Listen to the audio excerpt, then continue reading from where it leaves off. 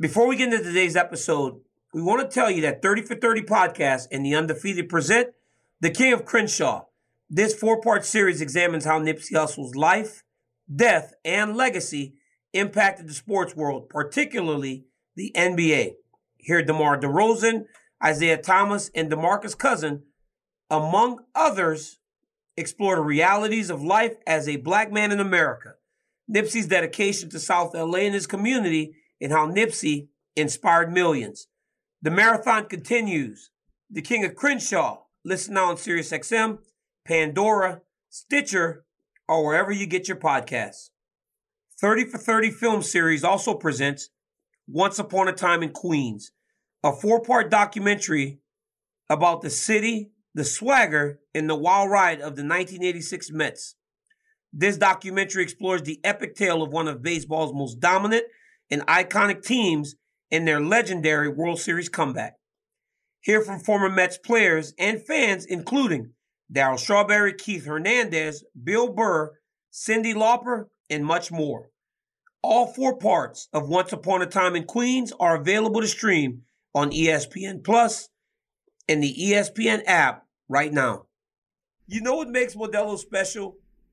It's brewed for those with the fighting spirit, and you wouldn't expect anything less from the official beer of the UFC. Modelo was the underdog. It came from humble beginnings, and it never gave up. It's brewed from premium hops to create the crisp Pilsner-style lager, which set the standard for authentic Mexican beer. So the next time you're tuning into a UFC fight card, make sure you've got the beer that's always in your corner. Modelo, brewed for those with the fighting spirit. Drink responsibly. Beer imported by Crown Imports, Chicago, Illinois. Hey guys, welcome to DC and RC episode 2. Ryan, yesterday we talked about the fantastic main event between Volkanovski and Ortega, but there was much more action in Vegas at UFC 266.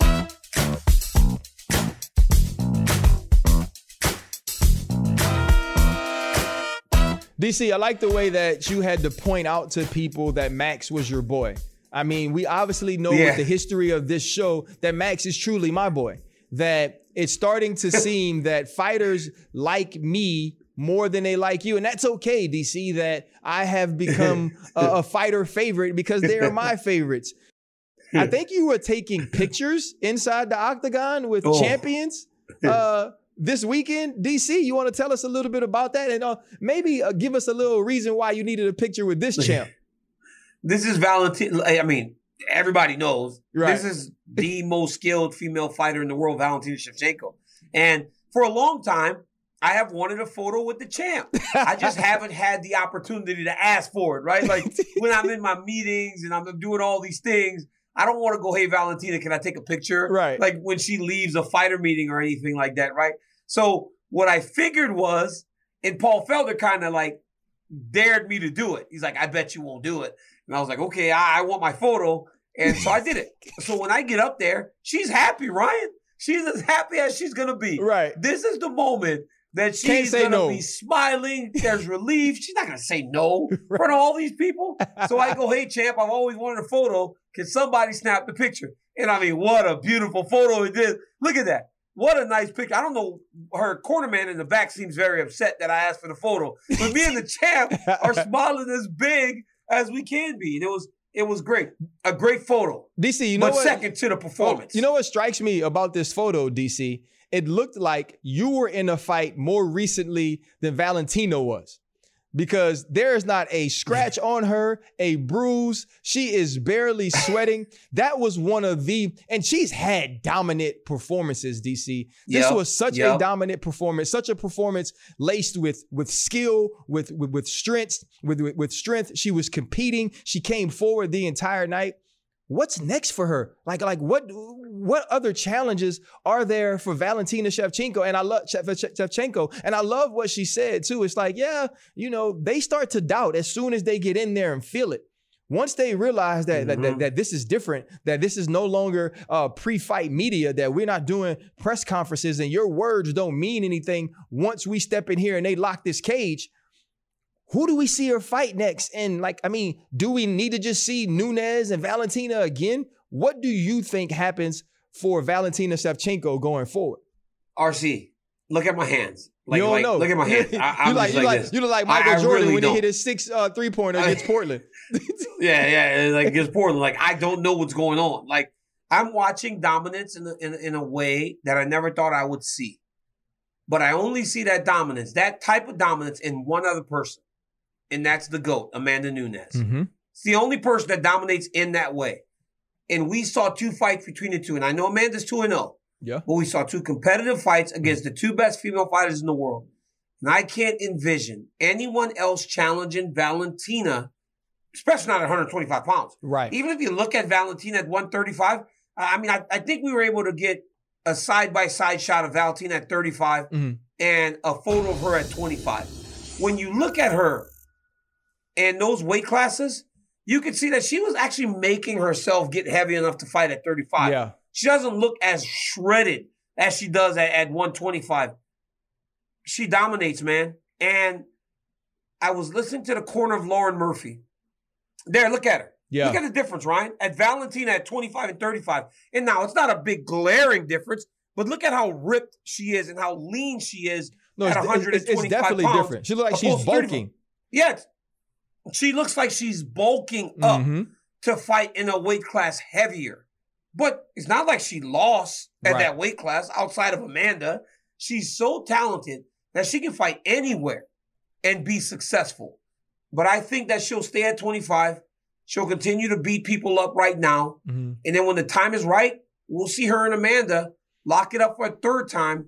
And if Amanda has to fight the perfect fight like she did before, Amanda presents some different challenges to Valentina, though, because she's bigger and longer, and Amanda doesn't need to rush in because Amanda has championship level experience herself. Yeah. So she can lead. And if you saw last weekend, Valentina, as she's shown time and time again, is a fantastic counter striker. She doesn't have those opportunities against Amanda Nunes, a much bigger fighter. Yeah, I think all athletes enjoy dominance sometimes.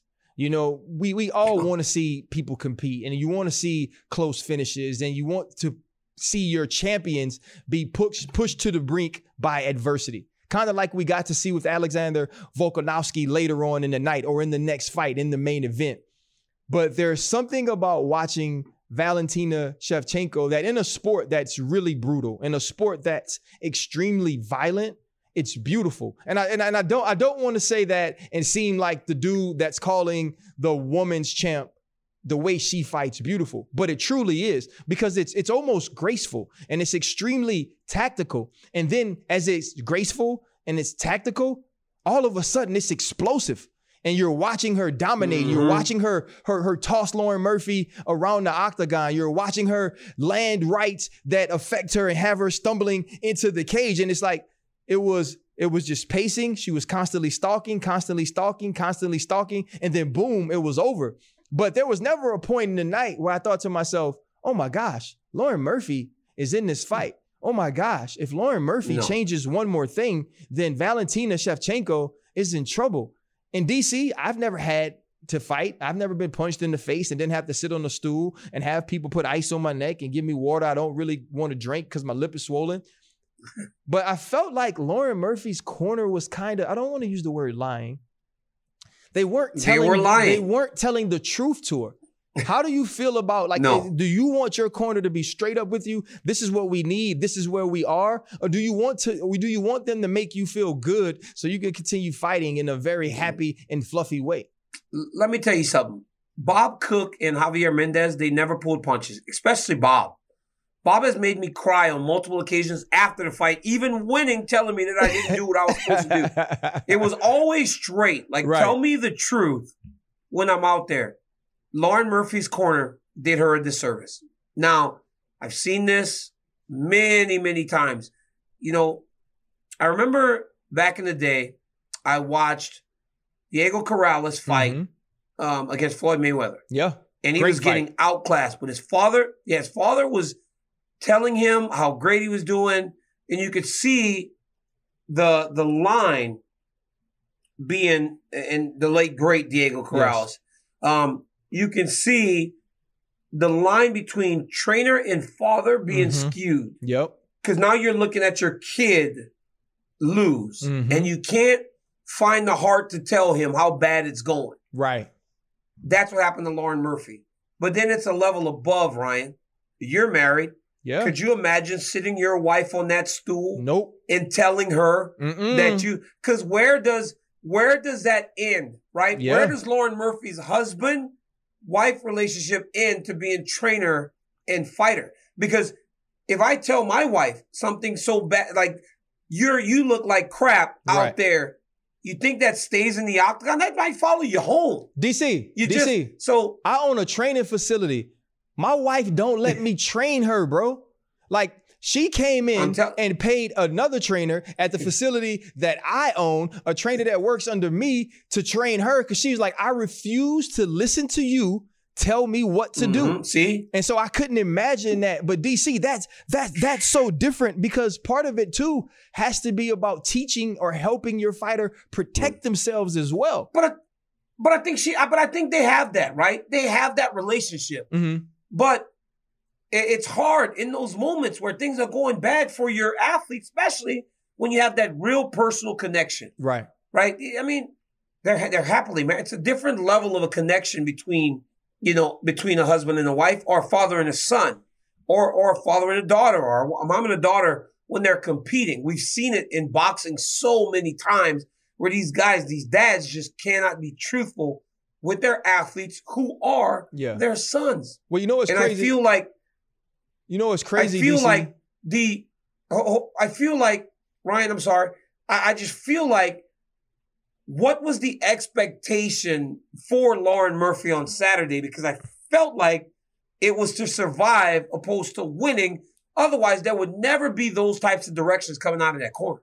Yeah, I think when I start looking at football, and you look at football now, Alex Guerrero, who is Tom Brady's trainer, said that Bill Belichick never evolved in the way that he looked at Tom Brady. In 20 years of coaching him, there was never an evolution there. And I think part of that was also training. Like, there are certain things New England expects from its players. They do a player combine and they lift a certain amount of weights when they're at camp. And Alex Guerrero didn't believe in those things. And Tom Brady, and I do believe that sometimes those things shift, but he always coached Tom Brady like he was just another player on the team. And the reason that they won was because if you were an undrafted free agent who has never played a down, you knew you couldn't cut the fool and act stupid, because the greatest of all time is being coached the same way. And then you can look at Pittsburgh, to where now Ben Roethlisberger is still there. He wanted one more year. There's not really a succession plan. And I've been in that building. He wasn't always coached the way that we were coached, as Coach Tomlin told us. Coach Tomlin said, you know what? I'm going to treat everybody fair, but I'm not going to treat everybody the same. And so that was what was so different about football, is that it wasn't about that one-on-one relationship, because it had to be part of how it was viewed by a team. And so when you're talking about that father-son relationship, that's one-on-one, right? And unless you got siblings that fight as well, you're the only person they have to worry about. Obviously, a husband and wife relationship, that's one-on-one. So you don't have to worry about the perception. Different level. Right. Yeah, you don't have to worry about the perception of how that's seen, because it's just y'all too. But I know for me, I wanted to be told exactly what was going on. I wanted to know exactly what was happening. And not only did I want you to tell me how bad it was, DC, I also would know if you were lying to me. I would know that if I gave up a big play or if I missed a tackle, that it wasn't going well. What I need you to do, though, is tell me how to make it better. So even if I'm not telling you, hey, you know what, man, right now, Valentina is whipping the mess out of you. Even if you're not telling me that, even if you're not saying we're way behind on the cards, at least tell me how to get it fixed. Absolutely. We saw that with Brian Ortega. Brian Ortega's corner was very, very truthful with him and told him, you got to go finish him. Right. They told him that from the very beginning. It's not going great. We need to get it right. And I think that that's the way you have to corner your athlete in regards to trying to become a champion, especially in the UFC. Great insight about the football, but Alex Guerrero's out of his mind. You can't talk about a guy that gave you an opportunity and then you spent 20 years and winning 6 championships together. Like, oh yeah, it was so bad. Like, I hated Alex it so much. Get out of here, man. It's absolutely ridiculous. But Ryan, now it's time to tap in or tap out. And my boy Corporate Jake has the subjects. Corporate Jake, let's go. All right, let's tap in or tap out. With Aljamain Sterling out of his title fight, Brett Okamoto has confirmed that Petr Yan will face Corey Sandhagen for the interim title. So, DC, tap in or tap out on this new interim title bout. I'm tapping in. Me too. I'm tapping completely. We tapping in. What? Are you crazy? Petr Yan versus Corey Sandhagen? Yeah. I mean, did you say that's the interim title? Look, interim title. Now, RC, I love this fight. It's an exciting fight, maybe even more exciting than the original fight. Yes. Because Sandhagen lost a very close decision to TJ Dillashaw. Now, I do believe one thing. I believe that Aljamain Sterling accepting the fight and saying, I'll fight, saves him. Because if he would have just said no earlier, maybe they would have stripped him of the belt. Right. But now there's an interim title opposed to it just being an outright championship fight. But I'm absolutely in. I'm tapping in, RC. Yeah, I'm tapping all the way in. And this makes me think back to Corey Sandhagen's comments after TJ Dillashaw. And Corey saying, you know what? They're telling me I'm still one fight away. You remember that? He said, all I want to know is that I'm one fight away. Well, guess what? This is that one fight. And so for him, you have to be excited for this opportunity. I do have a question for you though, DC. And, you know, with the way that Aljo won the championship and some of the criticism of him, whether it was, you know, not trying to find a way to fight, which I thought he had no possible way of winning after taking that illegal knee. But after all those things happen, is this to you the actual championship? Like, do you feel like the person or the fighter that holds the belt from this fight, which will be the interim belt, is truly the champion? And does that add more intrigue to the next fight? Or for you, is it now Aljamain Sterling will be the challenger fighting the champion? Aljo can get healthy, but Aljamain's the champion, right? Okay. Petr Yan did something illegal. It was his fault, RC. Like, he didn't have to knee Aljo in the head, right? Yep. Like, Aljamain Sterling, for as much as he did wrong after winning the belt in regards to how he was behaving, he didn't do anything wrong in the fight. Petr Yan got justly disqualified for throwing an illegal strike that Aljo should not have been expected to continue from. Aljamain's the champion, but he will now have the interim champion, the most legitimate interim championship in the UFC, though. Because if Petr Yan wins that belt, now you got the guy that was ahead in the bantamweight title fight holding the interim championship. You know what makes Modelo special? It's brewed for those with the fighting spirit, and you wouldn't expect anything less from the official beer of the UFC. Modelo was the underdog. It came from humble beginnings, and it never gave up. It's brewed from premium hops to create the crisp Pilsner-style lager, which set the standard for authentic Mexican beer. So the next time you're tuning into a UFC fight card, make sure you've got the beer that's always in your corner. Modelo, brewed for those with the fighting spirit. Drink responsibly. Beer imported by Crown Imports, Chicago, Illinois. Jake, what's the next subject? Tyron Woodley pays up on his tattoo bet with Jake Paul. So, RC, tap in or tap out on Woodley's tattoo? I'm tapping out. I'm tapping out. You got to come. Hey, you got to come fight me. Even if it's on that finger, I do not care. Because in the end, I got it. One, I wouldn't agree to it in the first place. And maybe you agree to it because you figure you can't lose. And you're going to win and you're confident and all of these things, but I'm not doing it. I'm not getting nothing for no other man tattooed on me. If his name is not Jordan Clark, if his name ain't Michael Clark, if his name ain't none of those things, or if he ain't dead, I'm not tattooing nothing on me for you. And especially, and you got to beat me way worse than that, because there has to be some fear that I can lose the subsequent fight for not getting a tattoo. So hell no, I'm tapping all the way out. I'm doing what I would have done if Ortega would have got me in the same guillotine that he got Alexander Volkanovski in. Tapping out. I'm tapping completely out, RC. RC, I can't tap out enough. Listen to me. I can't find a way to tap out. I'm tapping with two hands. I'm tapping like James Toney. Remember when James Toney got caught in that arm triangle? Yes. He threw his arms up and wasn't even tapping his body. I'm not really sure why y'all put him in there with Couture. Tony, bro. Bro, not really sure. I'm tapping completely out. Bro, what is going on, T Wood? I mean, hey man. Hey Ryan, Money talks. You know when they say, hey, Ryan, you know when they say you can't renege. You can't renege on the bet. Man, I'm reneging. I'm reneging, son. I'm reneging, son. I'm telling you exactly what you want to hear, and then I'm not doing it. There's no way you tattoo that man's name on your body regardless. You got to fight me again. This is crazy. And I'm sure, crazy, man. I'm sure Tyron thought it was cute that he put it on that finger. It's not. But I don't care. It is not. Ryan, don't matter. Ryan, it don't matter. I don't care. Man, go cover that tattoo. Plus, you know Jake Paul was going to play him. So then Jake Paul, like, he put something out saying that Tyron knows how much taxes he got to pay. Now he wants to get the tattoo. There's no way, man. That dude's tripping. He's tripping. I'm not getting no tattoo. Well, I'll tell you what, Sorry. DC. I tell you what. If we keep doing this show and I keep loving it and having as much fun, maybe I'll just get me a DC and the RC tattoo. This has been so much fun. We got into 266. We got to hear about what the new matchups will be in the UFC. And we still don't know if Shevchenko has any challengers other than Amanda Nunes. So we started with a lot of questions in regards to Valentina and Amanda and everybody else. We still have those same questions. But Ryan, it has also been very fun, obviously. The show gets better and better every single week. Corporate Jake has completely come into our house, taking the shoes off, over the show. And he lays on the couch. I mean, he lives on the couch now. The guy doesn't get off the couch, turn the TV off. But it's been great. It's always fun. I cannot wait till Tuesdays. Guys, make sure you tune in, subscribe, like, download, watch DNRC next week. Peace.